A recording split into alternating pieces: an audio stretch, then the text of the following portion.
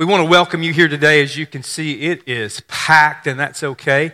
We don't get to do this very often, but today is a special day, not just in that it's the week that's leading into Thanksgiving, and it's kind of the culmination of a week where we've tried to, or a month where we've tried to really focus on this idea of giving thanks and thankfulness. We've been studying through the Psalms, and how we want to wrap that up today is the ultimate of all Psalms, remembering a psalm is a thankful song. This is the practice or the ordinance of the Lord's Supper, and I'm so glad you could be a part of that. And then we're going to follow that up with what we call our traditional Thanksgiving meal. And so what a great way to celebrate today. Baptists love to do the Lord's Supper, and we love to eat just about equally. And so we're going to get to do both at the same time. Those of you who have been here in the 7.5, almost 8 years that I've been here, y'all understand that there's two ordinances that the Lord has left with us. And remember, an ordinance is something that means it's ordained. So Jesus specifically ordained a couple of things for his church to carry out. Now, we could get into Great Commission and all these other commands that Jesus gave, but there were a couple of practices in particular that he ordained. One is baptism, and we've been blessed in our church to have multiple baptisms as we have baptized people that have become Christ followers in the name of the Father and the Son and the Holy Spirit. And the other ordinance is the one that you're going to be partaking of today. And this is the ordinance of the Lord's Supper. Now, that's how we refer to it in Protestant Christian churches. However, this has been practiced many years, and it's had many different names. And I'll share some of these. My favorite is Eucharist, and I'll tell you why in just a minute. The memorial feast, because one of the things that Jesus tells us in carrying out the Lord's Supper is remember this, or remember me as you practice it. And so that's why it's called the memorial feast. Eucharist is actually my favorite because Eucharist comes from two different words. It's the Greek word for grace, and it's the Greek word for thanks. And so when we say Eucharist, we're talking about thankful for the grace of God. And so that's what the Lord's Supper then would represent. Communion, this is a reference, the Catholic Church, some of our Lutheran brothers and sisters as well, refer to this as communion because we're talking about community. The root word there is the root in Greek that means community. And so you're coming together in community as God's people in the presence of God when you're carrying out the Lord's Supper. The love feast, actually, that's very explanatory. Jesus died on the cross. In fact, John says this, there's no greater form of love than when a brother lays down his life for a brother. And so when Jesus laid down his life for those who will become his followers, his sin debt covering the sin of the world, that's why we have the love feast. And Mass is just, again, a religious term that we apply. Now, here's the deal. In Southern Baptist churches, we call this the Lord's Supper, yet it's anything but a supper that was the Lord. Y'all do understand that. We're going to talk about history in just a minute. So regardless of the terminology that we use, there's a couple of things I need you to make you aware of, especially if you're a visitor here today. We practice what we call open communion. I think I've got this up there, Roger. Yes, we practice what's called open communion. Here's what that means. We welcome to participate in this act of worship any born-again Christ follower who has entered into relationship with Christ Jesus. It does not matter that you're not a member of this church. It does not matter to us what denominational background you come from. You are invited to be a part of this. This is something that the church did, not a simple denomination did. This is a practice Jesus left for the church collective. And so we invite the church collective today to actually practice in this. Now, I do want to clarify one thing from a theological or doctrinal standpoint. Now, we do not believe in the concept of transubstantiation or consubstantiation, meaning this. When you come up and partake of the elements in a moment, we really don't believe that the juice in these cups turns into the actual blood of Jesus. And the reason we don't believe that is because the Bible uses the word hapax, H-A-P-A-X, when it refers to the sacrifice of Jesus. And let me tell you what that means. That word hapax means once and never again. So Jesus was sacrificed once, and he will never be sacrificed again. So I don't believe he's being re-sacrificed every time we come up and take part in a symbolic meal, just as I don't believe these wafers or the bread that you're going to have over here in the basket represents the actual body, not the actual body. It is symbolic for the brokenness of Jesus' body. The juice in the cup is symbolic for the blood of Jesus, but I do not believe that it is a means of grace to itself. I believe there is only one means of grace, and his name is Christ. And so we don't believe, again, that just by you walking up here today and you partaking of these elements, that is some type of special, mystic, mysterious means of grace that you receive because I can tell you, I'm pretty sure Dean and Carrie or Grant and Sarah went and picked up the bread. It's probably no more holy than the white loaf in your cabinet. And so it's not holiness of this. What we're celebrating is the holiness of the sacrifice that was made for us. That is what we're here to celebrate today. Okay, so we got all that stuff out of the way. That's the administrative stuff because I wanted to issue you a true invitation. But what I always want to do is make sure that we truly have an understanding of what it is we are about to do, including the warning, which we'll get to in just a moment. In case you don't know, this is the only act of religiosity that we find in Scripture that has a warning attached to it. And we'll get to the warning in just a minute, but let me give you a little bit of background. Remember, context is everything. So for you to understand what we're about to do and understand that it's really not the Lord's Supper, it wasn't the meal of Jesus, what you need to come to understand is that the meal that Jesus was participating in was actually the Passover feast, the Passover meal. Most of you know this history very well. I'm just going to be boring you with the details, but for some of us, I love history. And I love to go back and remind myself of what was actually taking place. Here's what we know from documents outside of Scripture. There are records that indicate by those Christ followers during those days that where they gathered was in the upper room of what we call John Mark's house. Y'all know the name of John Mark. Here's a guy who ended up going on some missionary journeys with Paul. That story didn't turn out so great, but obviously he was a devoted follower of Jesus, and they had an upper room in their house which was very private, and obviously large enough wherein all of these apostles and Jesus could be gathered as they celebrated, again, not the Lord's Supper, but what we would refer to as the Passover meal. This would have been late spring as they gathered in this upper room, and there were different elements that they would have had at this meal as well. And I've given you this slide as well to show you some of the things that would have been there. You would have had unleavened bread that is over on the top left corner. That is referred to as matzah. Matzah. Remember what leaven represented? Leaven was symbolic of sin, and if you use any leaven at all, if you have any sin in your life, that is enough to separate you from God. You do understand, Jesus would have had to die on the cross if you had one sin. So if all of humanity would have been sinless, yet there was one human who had sin in their lives, Jesus would have still had to die. Because all it takes is one sin to interrupt our relationship with Christ Jesus. It doesn't end our relationship with Christ Jesus. It doesn't cause me to lose my salvation. I don't need to go back through that process again, but what it does do is it interferes with my communion with Jesus, with my obedience with Him. And so they would take this bread, and it's about the consistency. In fact, if you come up and choose not from the basket but from the tray, you're going to get the consistency of this. It's about like cardboard and not much softer. That is the consistency. Those of you who've been Christ followers a long time and done the Lord's Supper many times, you probably still have a wafer or two tucked away somewhere in there, saving it for later, right? So that's about the consistency of matzah. But again, it was the reminder of any form of sin would have caused this sacrificial death. And so as they would eat of that, that's what they were to be reminded of was, I am to be sinless. I am to strive to be sinless. Here's the thing, as Christ followers, will we ever be sinless this side of eternity? No, that's why Jesus had to die. That's why you have the reminder of sin is the bad thing. Sin is the cause of this. Secondly, they would have what we would call lamb shank. If you're not familiar with that, this is just shank of lamb. This would have been the young, the most tender portion. And if you've never had lamb, I've had the privilege of having lamb. And yes, I am a carnivore. I'll just go ahead and share that with you. I thought it was great. But here's the deal. I didn't have it how they would have had it. Because here's what they would have done. They would have taken this lamb shank and it would have been cooked in this root that you see on the bottom left. That's what we call horseradish.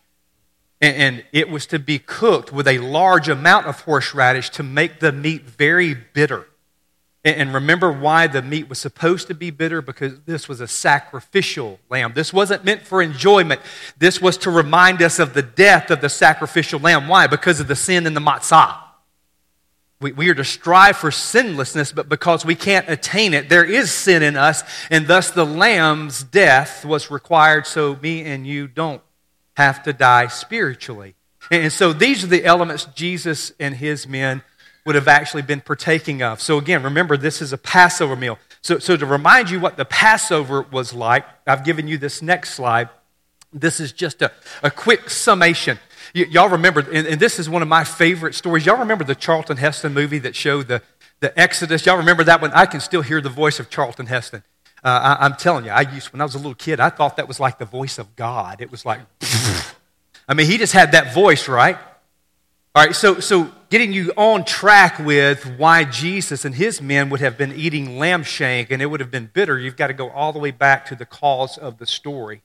And that is the story of the Exodus, where you've got Joseph who's been blessed, and he's the number 2 guy behind Pharaoh, but the Bible tells us that after Joseph and after he had died and most of his relatives had died, again, the ones that would have been known, the Hebrew people, Joseph's people, continued to multiply. But here was the only problem. The Hebrew people, because Joseph had been forgotten, were no longer receiving favor from the pharaohs. In fact, they had become enslaved, and there was about 400 years of enslavement. We're not talking about a couple of years. There was a long period of time in which the Hebrew people had been mistreated.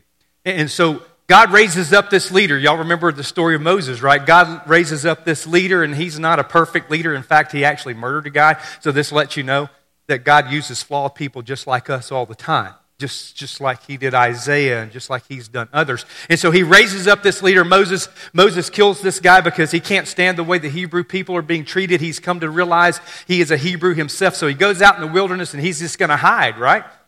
Right up until he walks into what? Yeah, the burning bush. And God says, no, take off your shoes, boy. This is different ground now. And I'm giving you an assignment that's unlike any other assignment you've ever even heard about.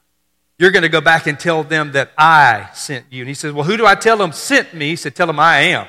Y'all do understand that literally is the phrase for reality. Reality sent you. This is what God said to Pharaoh. Reality just showed up at your door. Here's the reality. You think you're God, the real one just arrived. And so Moses goes back, and y'all know how the story goes. There's 9 different plagues. The Bible says that Pharaoh would have the plague happen, and he would go, oh, Moses, come back. You can go. And then just before the building of the pyramids would cease, no, you can't go. I've got to have you. Just keep working. And then another plague. Oh, no, Moses, y'all can go. Oh, no, you can't go. And this goes back and forth. And the Bible says this about Pharaoh, just to understand how salvation and how God deals with people. It says Pharaoh hardened his heart. And then what did it say after that? It then said God hardened his heart, meaning this: man cannot be saved when man chooses. Man has windows and opportunities provided by God. If man rejects, it is God who controls the window, and sometimes he shuts it. And so in this case with Pharaoh, God shut the window, said there'll be no more opportunities, but the plagues are going to keep coming. And it makes it all the way down to what we would call this 10th plague. And I've put it over on the right, and there is no way to depict the angel of death. I thought Sight and Sound did a great job of it. But there's no way to depict the angel of death. But remember what that plague encompassed? All of the firstborn in the land were to perish. Now notice what I just said. All. The Greek word there is pas. That is the translation of the Old Testament in the Septuagint. It says pas. You know what all means? It means all. So that also meant Hebrew firstborn children. All firstborn in the land are going to die. And then God told Moses, here's what I want you to tell the people. Remember, this is 1 million plus people at this point. So you've got to somehow get this information out. You tell the people this, here's your safety plan, here's your rescue, here's how all of the firstborn don't die, but only the firstborn of those who don't belong to us, the covenant community. And so here's what he told him. He said, I want every head of household, and this is what's represented at the top of the screen. I want every head of household to take the lamb that is most unblemished, because here's what God was trying to communicate from the very beginning.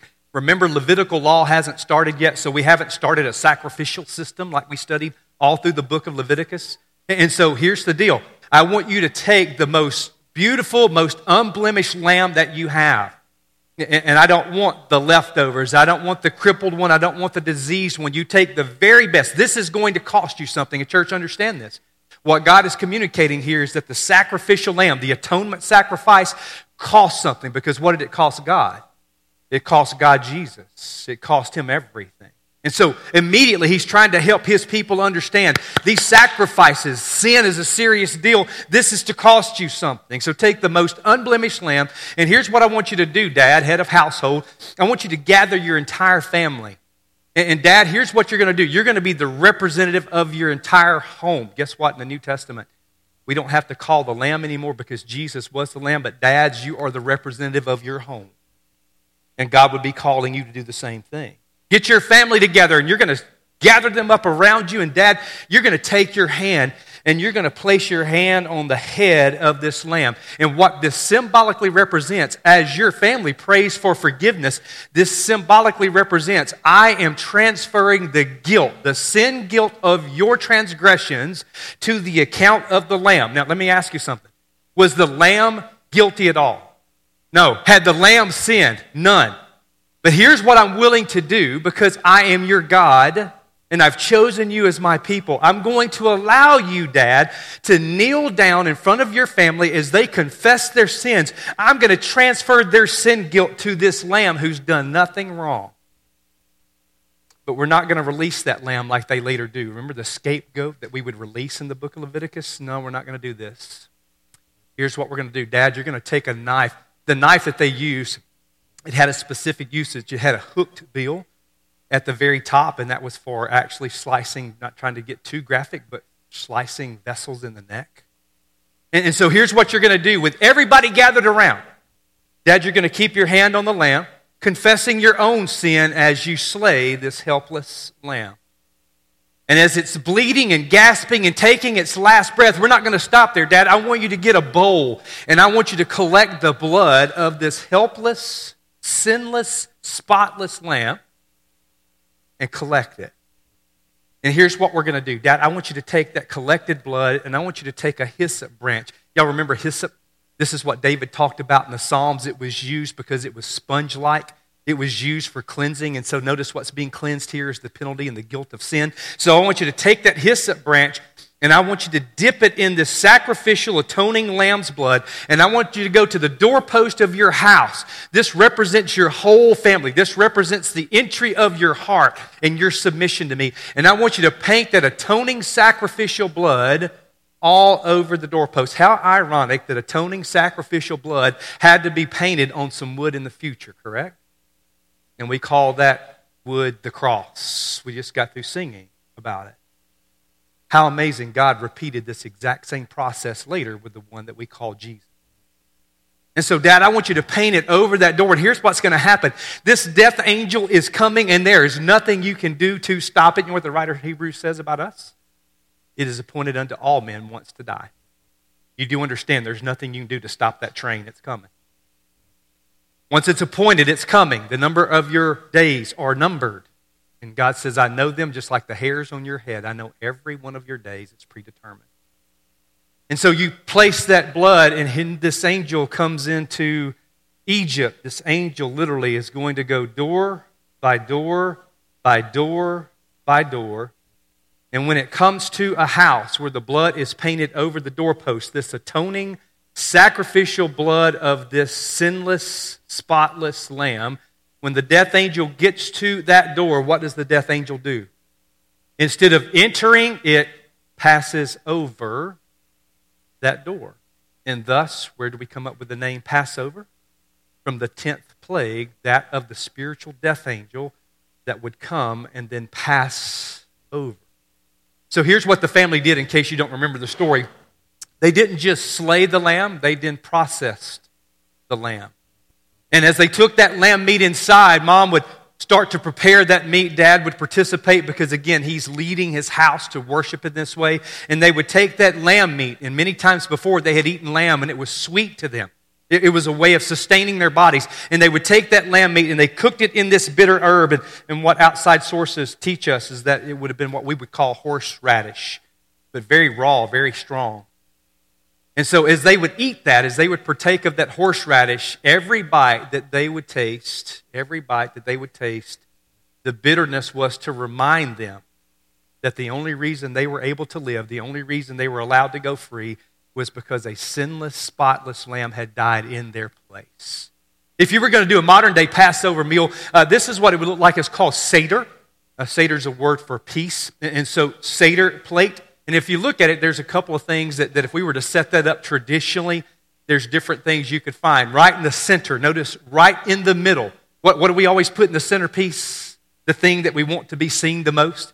What is put in the centerpiece of a Seder plate? The lamb shank. Why? Because without the lamb sacrifice, none of this means anything. Without the lamb sacrifice, there is no peace. There is no salvation. And so we would put the lamb shank in the middle. If you start at the top, that is where you find the horseradish. And believe it or not, instead of like in the American culture where we go around this way, you actually go this way.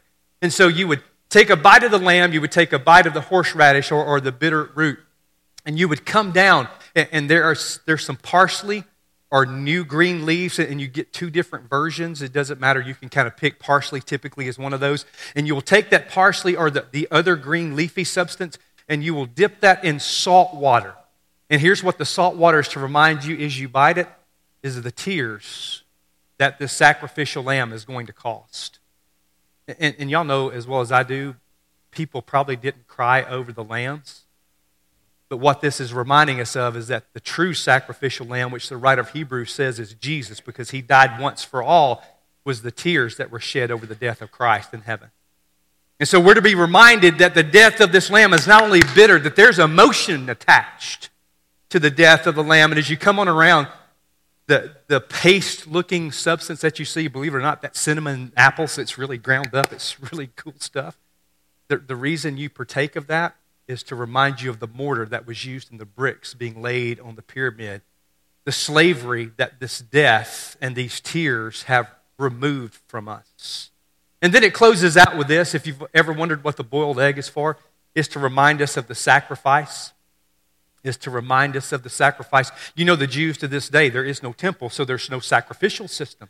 And so they will boil an egg, and they will boil it to the point that it's almost burnt on the outside to remind them of the burnt sacrifice that has to be a part of their life. This sacrifice of praise, our sacrifice of confession, in order for there to be life. This is the modern day act of the Passover feast. Again, we don't do it this way, and here's why we don't, because Jewish heritage is not what we practice in Protestant churches. Yet we do a symbolic remembrance of that, and this is the same thing that we get from Paul and from Matthew both later. We get a picture of what they did as a practice of this. However, I shared this with you because before we move forward, there is something we need to discuss, because to me this is the most important and solemn part of what we're about to do. The Apostle Paul, as he was laying out instructions for how to do this, he also gave what we call the warning. And this warning is something I want to share with you from Scripture and then give you a chance to do exactly what he said to do. Because remember, when we gather to do this morning, it's not simply an act of worship, it is an act of remembrance. And Paul says this is so serious to God because it was his tears that were shed as his son was sacrificed. It is so serious to him, we want you to do it very carefully. And if you're not prepared spiritually, don't participate. So let me share with you this text. For those of you who take notes, you know this text well. 1 Corinthians 11, this is verses 27 through 32. So anyone who eats this bread or drinks this cup of the Lord unworthily is guilty of sinning against the body and the blood of the Lord. That is why you should examine yourself before eating the bread and drinking the cup.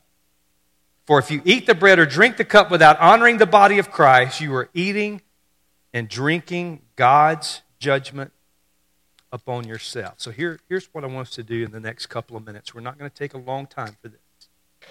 But I want to give you a chance to make sure spiritually you're not about to participate in this in an unworthy fashion. So what does that mean, Justin? Tell me. Because I don't want to be unworthy. Well, number one, unworthy would be if you're not a true Christ follower, you march up here and you're acting as though you are one. God will not be mocked. That's what Scripture says.